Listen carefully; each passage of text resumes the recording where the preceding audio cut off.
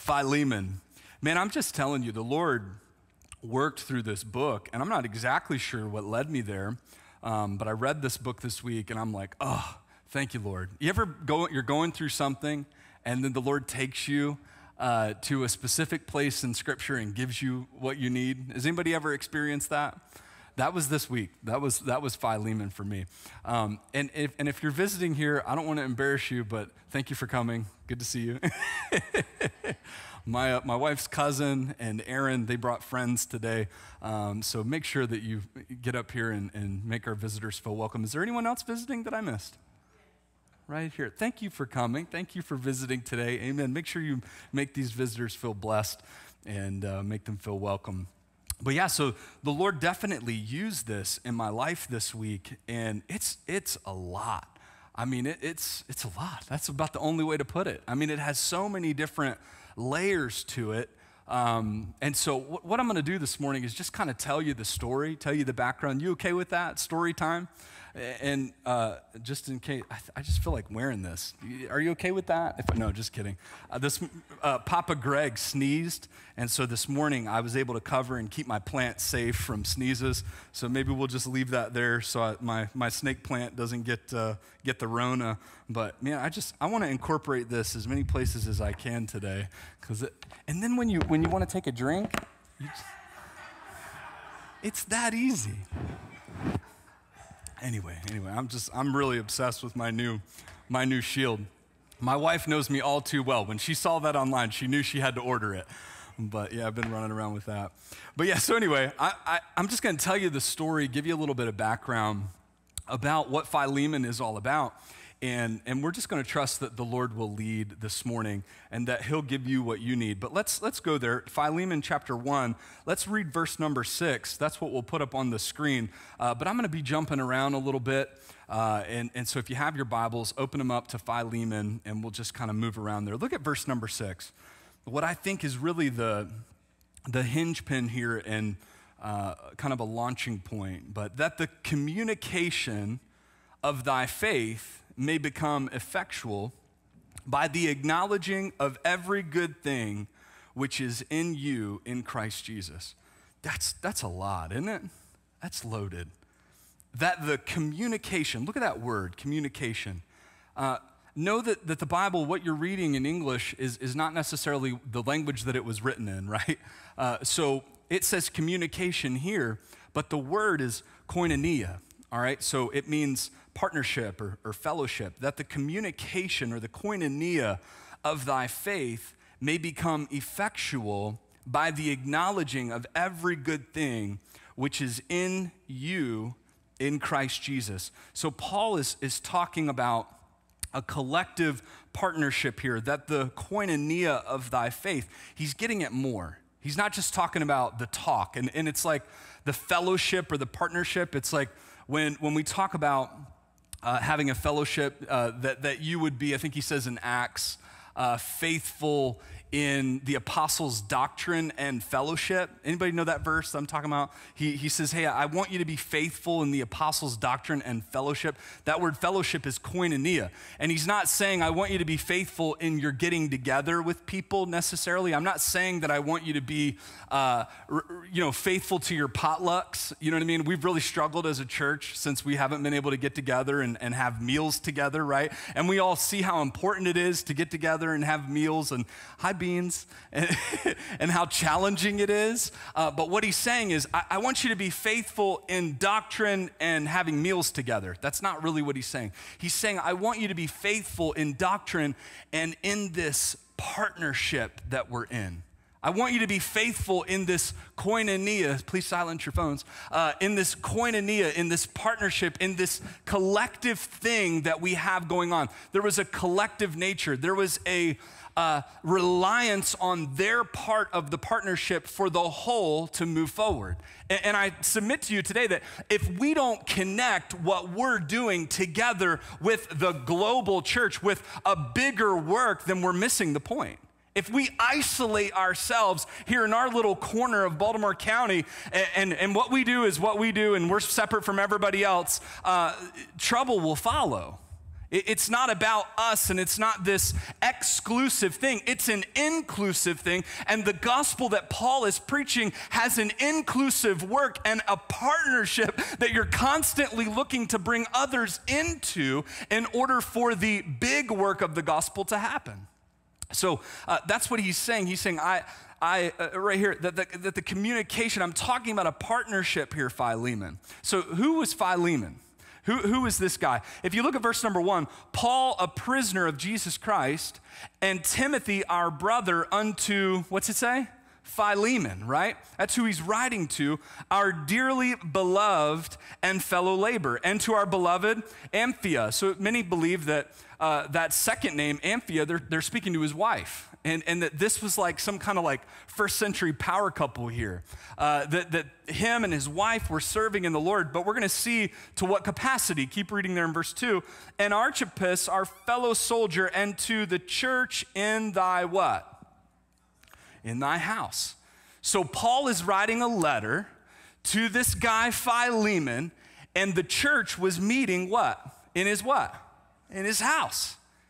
So if you have a house, if you have a place that is large enough to accommodate a congregation, in this context and historically in this setting, not only did you have a house, you had slaves that worked in that house.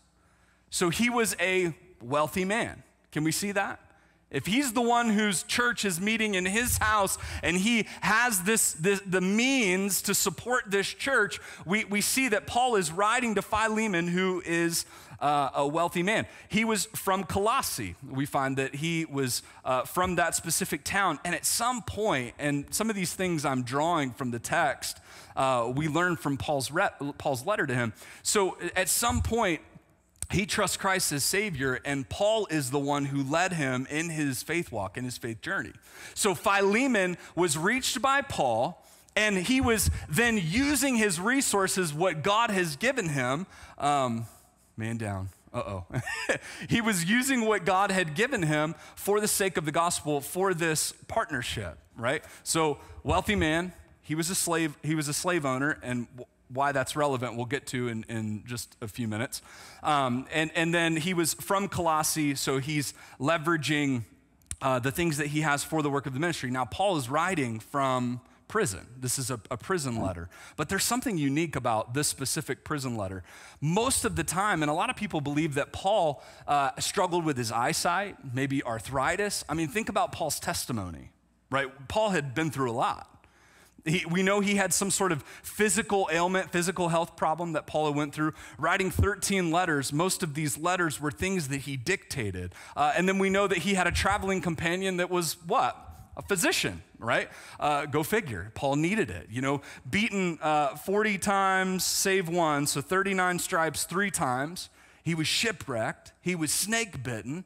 Paul, I mean, the man had gone through some things, hadn't he?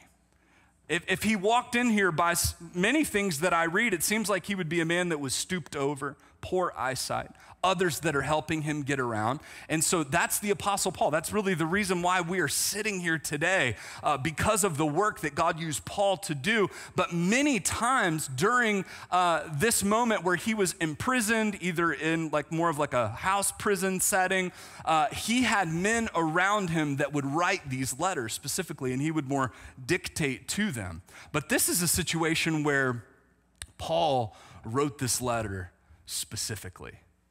Paul felt like he needed to pen this letter. Let's see if we can find it. I think it's towards the end here. Look at verse number 19. I, Paul, have written it with mine own what? Hand. I will repay thee all, and we'll get to that in a few minutes. But this letter, a short letter, 1 chapter, was something that Paul thought was of extreme importance, this partnership that he's talking about. And Paul said, I wrote it with my own hand. I mean, think about that.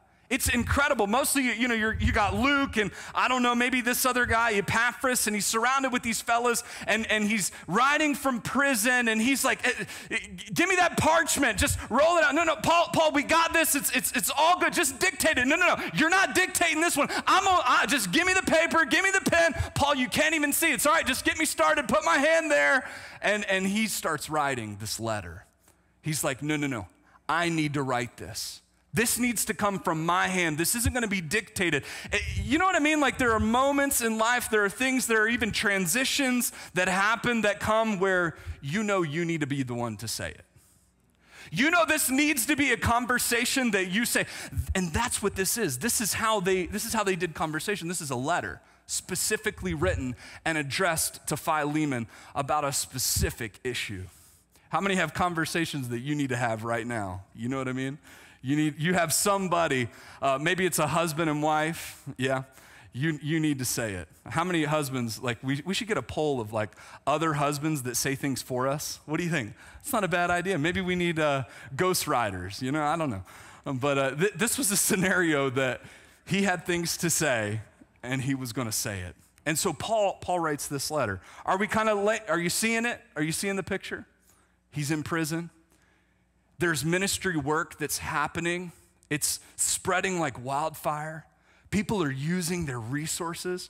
And like the greater issue here is Paul's missionary journeys were specifically, most of them, to raise money for the struggling Jews in Jerusalem. Pause. I forgot to shield it. My Britney Spears mic, yeah. So this is new for me, anyway, if you're wondering. Still not used to it. So anyway, his missionary journeys, Paul is traveling to these other faith communities that are growing in Gentile cities, not Jews, right? And think about that. That's a huge transition. You have what is largely, people meeting in synagogues and this exclusive nation of Israel, and what they have the marketing corner edge on their faith and their God, and then all of a sudden Jesus, and then all of a sudden the cross, and then all of a sudden what was specific to a temple, what was specific to a priest, and we've talked about it in the last few weeks with prayer and different things, Jesus makes available what? To everybody. What was a strictly Jewish religion is now also a Gentile religion. So is it by happenstance that the Jews that were in Jerusalem were struggling financially and needed help? And God had these other Gentile communities that were thriving financially that Paul could pull monies from and bless these Jews and them see like, wow, these people are transcending culture. They're transcending status and their jobs, and there's what used to be exclusively a Jewish religion is now it's neither Jew nor Greek, barbarian nor Scythian. This is literally the same Lord as Lord over all to all that call upon him. And this is what happens in the first century church. Paul shows up on the scene, an exclusive Jew. His testimony is, I'm a Hebrew of the Hebrews, as touching the law, blameless. I'm a Benjamite. If anybody knows the law, it's me. If anybody's traveled and persecuted according to the law, it's me. And now I'm telling you that it's not exclusive. Now I'm telling you that Jesus was the Messiah, and his message is a message of inclusion, and it's a message of the gospel that will literally radically change the world. So how did that happen? Well, it started happening by Paul leveraging Gentile communities to show the Jews what they weren't able to do themselves, that they were all on the same team. It's incredible, an unbelievable story. So here's one of those scenarios where we have a community that no doubt, Philemon, this man is doing incredible things. He's literally opening up his home. He's giving of his resources. And, we don't know for sure, but we think it's his wife mentioned there. We think his family is a family that fears the Lord by what we're seeing. He's a man of faith, a man of prayer. The first 6 verses are a prayer from Paul to Philemon that he'll receive this thing well, right? So this is kind of where we are. But there was something that Philemon And it wasn't even really about Philemon. There was something that he had to do in order for this partnership, this koinonia, to move forward. And that's what I submit to you today, that there's something, and we're gonna do a little bit more digging, but there's something that maybe is in your life that's keeping the partnership moving forward. And many of you, this isn't a question of what you're doing and what you're not doing right now. Many of you are doing incredible things. Many of you are working for the Lord and serving. And you know, if you've been here any length of time, we're actually talking about doing more. So when God calls us to do more and do greater things, he's also calling us to fix the things that will keep us from doing more. And for me this week, as I looked at, God, where are you taking us? What are you doing? And God starts revealing these things. But before he reveals those things, he speaks to my heart. He speaks to those things that I have to get right in my own life before things can move forward. And so that's a situation that we find here in Philemon. So here's the rest of the story. You ready? So Paul is in prison, and he meets this guy named Onesimus. And what we know from the story is that Onesimus was a runaway slave from Philemon. Philemon, nice house, probably got a sweet crib. He was probably featured on MTV Cribs back in the day, and come on in, check out my house church, this is a great spot. Anyway, so he had a nice spot, right? Somehow, and we get to feel that Philemon was a good dude. And just because there was like this master-slave relationship doesn't mean that all masters were cruel masters. We know that slavery is horrible, and and we're gonna get to a part of where the gospel comes in and salvages that. So it's not that it's good, but it is, according to the law, Philemon's right to own this house, own this compound, and have people that were, scared, and have people that were working for him as slaves. So because of the nature of the letter, because Paul was going on Onesimus's behalf to Philemon, we know that he did him wrong. We know that there's something here that Onesimus did. He bailed on Philemon, and it cost Philemon something. Because if it didn't, Paul wouldn't have had to write the letter, right? So Philemon has this slave, Onesimus. Onesimus bails. Some people think he stole from him, took some things from him. I think that story could be even more corroborated in the idea that Paul meets Onesimus where? In prison.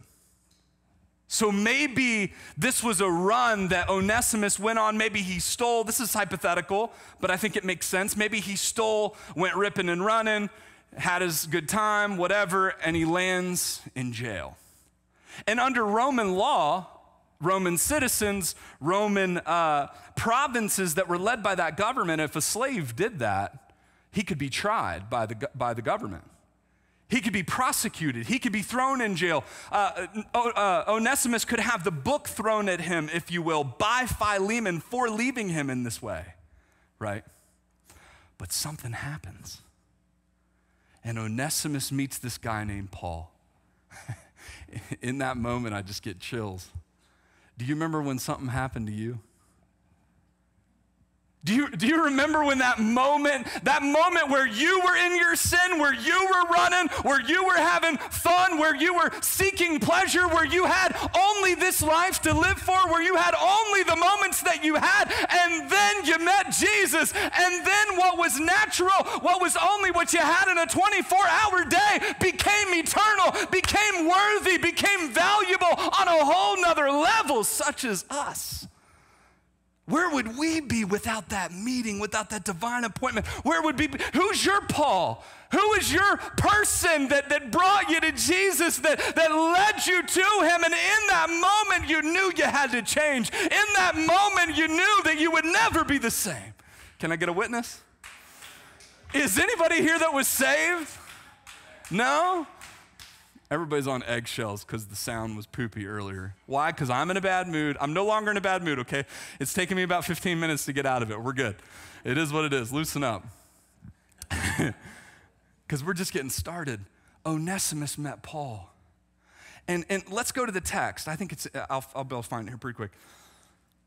Oh, man, here it is. Watch this. Go to verse 7. For we have great joy and consolation in love. I love the way Paul phrases this. That's that agape love, that love that was given to you, not love that originated from you. Because the bowels of the saints are refreshed by thee. He's speaking to Philemon, brother. Wherefore, though, I love the way he turns. Wherefore, though, I might be much bold in Christ to enjoin thee that which is convenient. Yet for love's sake, that agape love's sake, I rather beseech thee, being such an one as Paul the aged, and now also a prisoner of Jesus Christ, I beseech thee for my what? Son. I beseech thee for my son Onesimus, whom I have begotten in my bonds. For in time past was to thee what? Unprofitable. Philemon, I'm not making up a story. Philemon, I'm not diminishing what Onesimus did. I know he was unprofitable for you. I know there was a time in which Onesimus did you wrong, but whom I have begotten in my bonds now is what? Profitable to who? Thee and to me. Sometimes the man of God comes along and has to tell you what will be profitable to you. Sometimes God uses preaching, sometimes God uses his word to show us that this thing that has always been this certain way has changed. You get the story? Are you starting to feel this in your spirit that Paul is writing to a slave owner about a no-good slave that stole from him, and he says, I want you to understand one thing. He's no longer a slave, he's a son. I'm about to lose it. Son, straight up. He's a son. Now, after you realize how much Jesus has done in you, I'm about to ask something crazy of you, is what Paul says. Paul is saying, now that you realize that you came to know Jesus and that everything you have is something to be leveraged for the kingdom of God, now God is going to ask something bigger, something that maybe Philemon, he constantly giving. Here's my house, here's my wealth, here's what I have. Continue to use it for the sake of the kingdom. And then the one thing, couldn't Paul just write a letter of thanks? Couldn't Paul just write a letter and say, hey man, bro, thanks so much for opening your house. You're doing such a good job. Here's your giving report, bro. This is amazing. No. He's like, yeah, everything's great. You're doing such a good job. Do you remember that guy Onesimus? Oh, what a pain in my side. I still remember that no good slave ran off with so much stuff. Hey, guess what? I want you to call him a son. The one thing I'm certain of, by the way he's framing this letter, the one thing that Philemon didn't want to get right, the one thing he wanted to ignore, the one thing that he wanted to let go. Why is this? Because of, stay with me, because of the partnership, because of the koinonia. Verse number 6, that the communication of thy faith. Some of you need to understand this one thing. There's a bigger partnership at work. It's bigger than your one problem that you can't get over. It's bigger than your Onesimus. And whatever that is, koinonia, you say, that's just the communication of his faith. That's just his talking of his faith. No, it's not. Koinonia, Acts 2:39. I think I have the wrong reference because it was wrong in the 9 a.m. hour. And they continued steadfastly in the apostles' doctrine and fellowship. That word means koinonia. It means the gathering together of a partnership. Romans 15:25 through 27. But now I go into Jerusalem to minister unto the saints, for it hath pleased them of Macedonia and Achaia to make a certain contribution for the poor saints. That word contribution, guess what word that means? Koinonia. It means there is a partnership, there is a contribution that is being made by other churches for a collective nature of these saints that are suffering. 1 Corinthians 1:9, God is faithful, by whom ye are called unto the fellowship of his Son, Jesus Christ our Lord. Guess what that word fellowship means? Koinonia. It means partnership. It means that what we have in Jesus is a partnership. It is us doing our part in the church, in the collective nature of Christ. Look at this, 1 Corinthians 10, 16 through 17. The cup of blessing that we bless, is it not the communion of the blood of Christ? The bread which we break, is it not the communion of the body of Christ? For we being many are what? One bread, one body, for we are all partakers of that one bread. Guess what that word communion means? Koinonia. It means partnership. Whether we are talking about the Lord's table that unifies us, that shows us the part that Jesus did to bring us all together, whether we're talking about your offering that you give to help continue the work of God, whether we're talking about preaching of the doctrine and our fellowship together, everything that we do is a partnership under the umbrella of Christ, the church. It all works what? Together. It's not, yeah, we have communion, and yeah, we have fellowship, and yeah, we give, and yeah, we talk. There's all these different aspects, but guess what Paul did? Paul used one word. Because Paul was conveying the thought, the idea that everything that was done for Christ. And that one word, koinonia, is what shapes that idea. Whatever you're doing, whatever part you have in God's church, I hope that you're praying about these papers that we talked about last week, an area that you can get involved in. Why? Because we all what? Koinonia. We all have to partner together. And listen, if you are praying about what God is going to do, let me help you with something. You have to remove the barriers. How many feel in your spirit, just be honest, you don't have to raise your hand if you don't want to. How many feel barriers sometimes? How many feel like, I want to take that step. I want to do that thing, whatever that thing is. You know that thing, man? Anyway, debate, Biden, anyway. That thing, that one thing. So I think that's what he said, isn't it? No, but anyway, the point is there's a barrier. There's something that's in the way. And Paul was very specific in the way that he addressed it. So here's what I want to do. You ready? I'll give you a few points and then we'll go eat lunch. Sound good? Unless you're intermittent fasting, don't eat. What can we learn from this story? How many want this letter that God wrote to Philemon to minister to them, to remove barriers in their lives? How many want that? If you want it, here we go. You ready? A partnership of participation. A partnership of participation. That's what I'm getting from this word koinonia in these other texts. Here's the first thing I see in this story. Justice and equality are achieved through this partnership. If I ran past this point that's in the text in this book, it would be a huge miss. Justice and equality are achieved through this partnership. What do I mean? He was a slave owner, and Paul commands him for the sake of the gospel to see a slave as a son. You know, there's a lot of noise about racial tension in our society right now. You didn't think I was going here, did you? That's okay, I'll go here. There's a lot of noise. There's a lot of people that are in a lot of different places and people that would love to keep us divided, right? But it's important for the church to know where racism is in Scripture. It's important for the church to know where reconciliation is in the Scripture. And here's where it is. Hey, your slave, he's my son.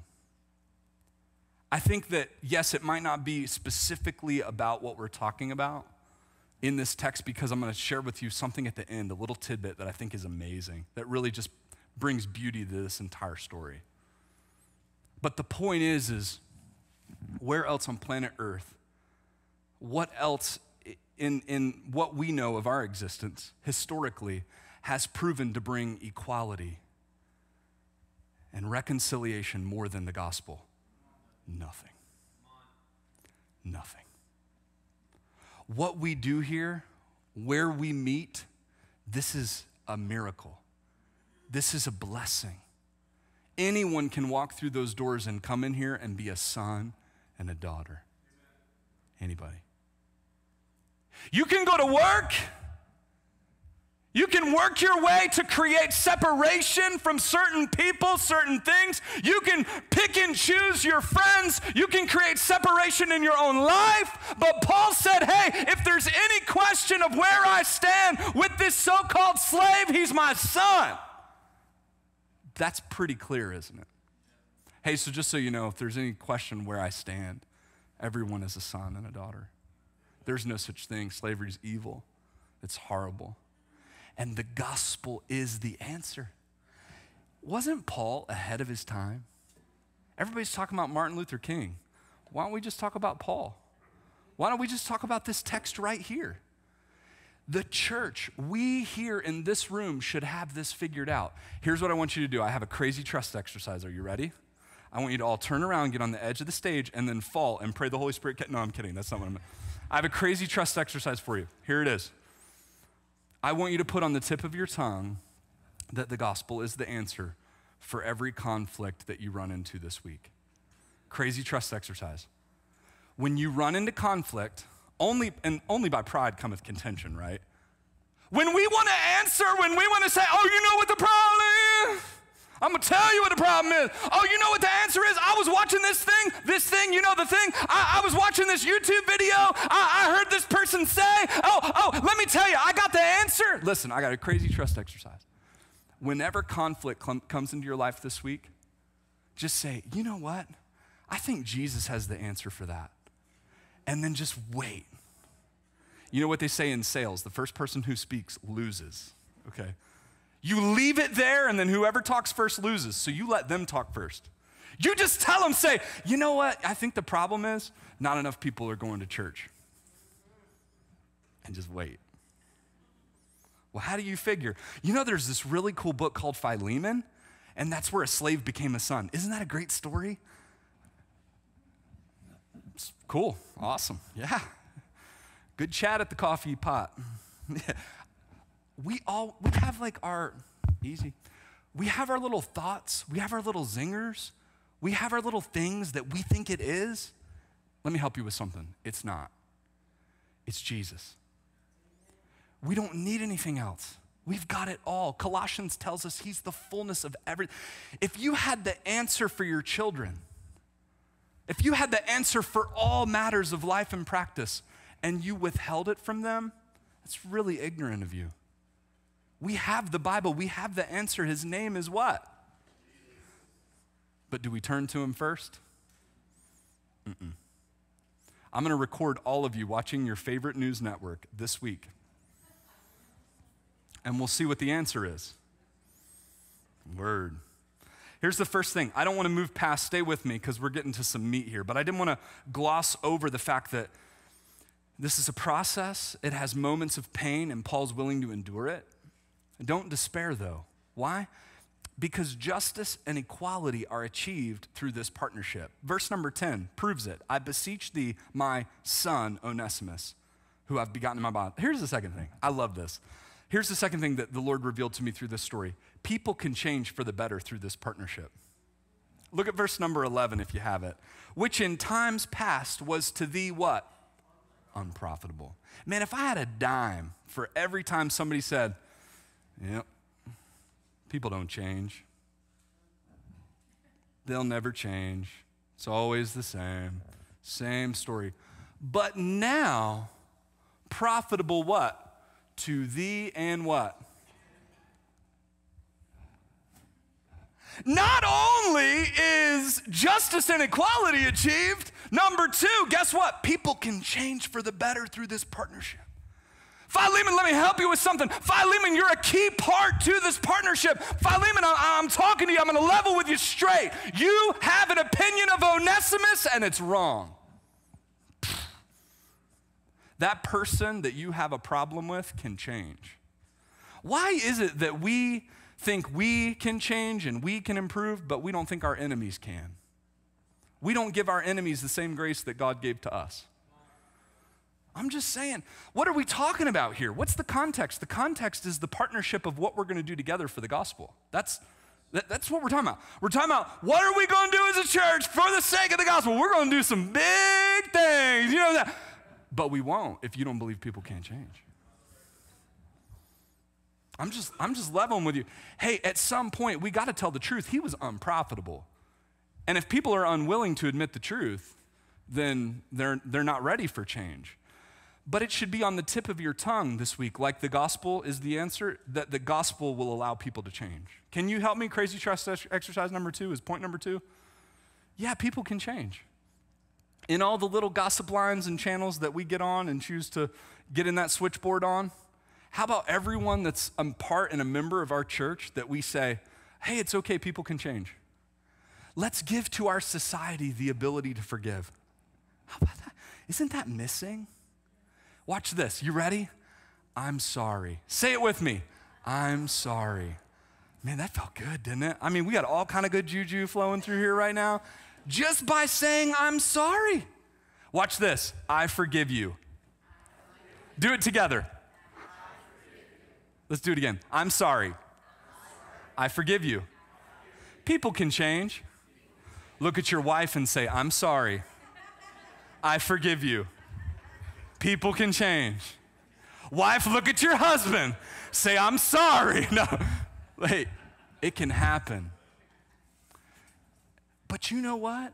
We don't possess the ability. I'm going to go here for just a second. I don't get into politics much, okay? But I'm going to go here for just 2 seconds. Everybody knows the president has COVID. I'm blown away. I have a lot of people on my Facebook feed that are on the left. And when I say on the left, I mean like they don't agree with his policies. They don't agree with the way he handles things. Some of them were, I'm praying for the president and his wife that they'll learn from this situation. I'm praying that they get well, blah, blah, blah, blah, blah. But I was blown away by the amount of people, I hope he dies. Look, no, just get on your Facebook feed. Maybe you don't have the same friends I mean, maybe I need to clean out my friend group. It's there. It's mind-blowing. We've lost our ever-loving minds. They're gone. People can change. Lest we forget who we were. Lest we forget where we were when Jesus saved us. Oh my goodness. I just have a huge amount of gratitude for what the Lord is doing in my heart and in my life. It's not about what he gives me, it's what he's done for me. And maybe that's the problem. We got a lot of Christians looking for something when it's already been done. What the Lord has already done for me is enough to keep me rolling till he comes. Well, if the Lord would just give me this, if the Lord would work in that. What he did wasn't enough? If what he did was enough, then you'll believe that people can change when they receive and see what you got in their own hearts. But we're not believing it, church. We're not receiving it. Hey, people can change. Can someone think in their life and in their heart right now of someone that you just don't believe that they can change? Someone, that one person that you know has done you wrong, that one person that you just in your heart, you got a problem with them. Think of who are they right there? You ready? They can change. The Bible says it. Number 3, God will use our spiritual leaders to push us to do more in this partnership. No, you're just making that up. This is convenient for you, Pastor Matt. Well, it is convenient, but look at verse number 17. Look at it. If thou count me therefore a partner, receive him as myself. Oh, snap. Paul said, hey, do you remember I was the one who led you to Jesus? And I'm the one right now that's writing this letter. I'm trying to stay in the lines because I got the arthritis. But I'm letting you know, look at it. If you count me therefore a partner, if Paul would have showed up at Philemon's house, check this. Philemon would have been like, red carpet, baby. Paul's here, he's coming. Man, he's endured so much. Let's at least make his stay like worth it when he comes here. Let's care for him. You know, he likes those San Pellegrinos, the orange ones. Go get those for him. Go get him that chocolate that he likes. He would make it nice for him. Paul knew that, right? What does Paul say? Hey, if you count me a partner, receive him as myself. That's tough. How you would treat your most trusted confidant, that's what the gospel is calling you to do with your enemy. Look at verse 18. If he hath wronged thee, I'm just going to go ahead and tell you that I like how he handles this. It makes me laugh. It's funny almost. Look at verse number 18. If he hath wronged thee or oweth thee aught, put that what? On my account, verse 18. He goes, hey, if he owes you something, what? Send me the bill. Wait for it. This is so good. I, Paul, have written this with mine own hand. Guilt. He's like using guilt. You know I can barely write these own letters. You know I got people to write these letters for me. I'm telling you, if he owes you anything, put it on my account. And I'm the one writing this right now. You're causing me grief. What does he say next? He says, look, I will repay it. I'll give it. Then he says this, albeit I do not say to thee how thou owest unto me, even thine own self besides. He says, but not to mention, even though, hey, look, if he owes you anything, I got it. Put it on my tab. Don't you owe me everything because I led you to the Lord? He throws it at him. Throws it at him and then just leaves it right there. All right, God bless. Have a good one. Sometimes the Lord uses the man of God to say things to us that are not easy pills to swallow. But it's needed. It's needed. I love the way Paul handles himself. It's killer. Here's the whole crux of the message here. Obedience is the key if Jesus is the door. Obedience is the key if Jesus is the door. Let me ask you this question. Do you want a partner? Some of y'all are like, no. I know what that means. I'm going to sit on my hands real quick. Do I want a partner, Pastor Matt? Let me help you with something. No, I don't want a partner. I want nothing to do with this. I'm doing just fine. I opened up my house. I'll take care of you, Paul. Come on. I'll make your stay real nice. It's going to be real nice. No, that's not what I said. I want you to receive him. I want Onesimus to come up in your house the way you would have me to come up in your house. That's what's going to make this partnership work. Obedience is the key if Jesus is the door. He had 6 verses in the beginning of this book where he does nothing but pray over Onesimus. And he says, God is doing incredible things in your house, church. I'm so excited. But let me help you with what's going to take you to the next level in this partnership. You need to receive Onesimus. All that was there for him to do was obey. Ignatius, who's an early church father, I read this week, seems as though 60, 70 years later, Onesimus goes on to pastoring 2 churches. And over 100 years later, when Ignatius, an early church father, was on his way back to Rome to be martyred, guess whose church he talks about attending? Onesimus's. Paul knew in that moment in prison what Onesimus had. Paul knew he had the capacity to go on and pastor 2 churches. That was his purpose. But watch this. Philemon had to obey for that to happen. What you're saying no to is not just your capacity. If you say no, this could jeopardize someone else's capacity. What God has called you to do may be the very thing that frees up the person that will go on to pastor 2 churches. I have a pretty clear view in my life right now that what I'm doing is not really for me to be doing. I have a fairly clear view in my life that what I'm doing is preparing the way for other people to go on and pastor and do works. That's the feeling in my heart that I have. What I'm doing is an enabling work so that the gospel can reach this city. It's probably not going to happen in my lifetime. But 20 churches after I'm dead and gone, yeah.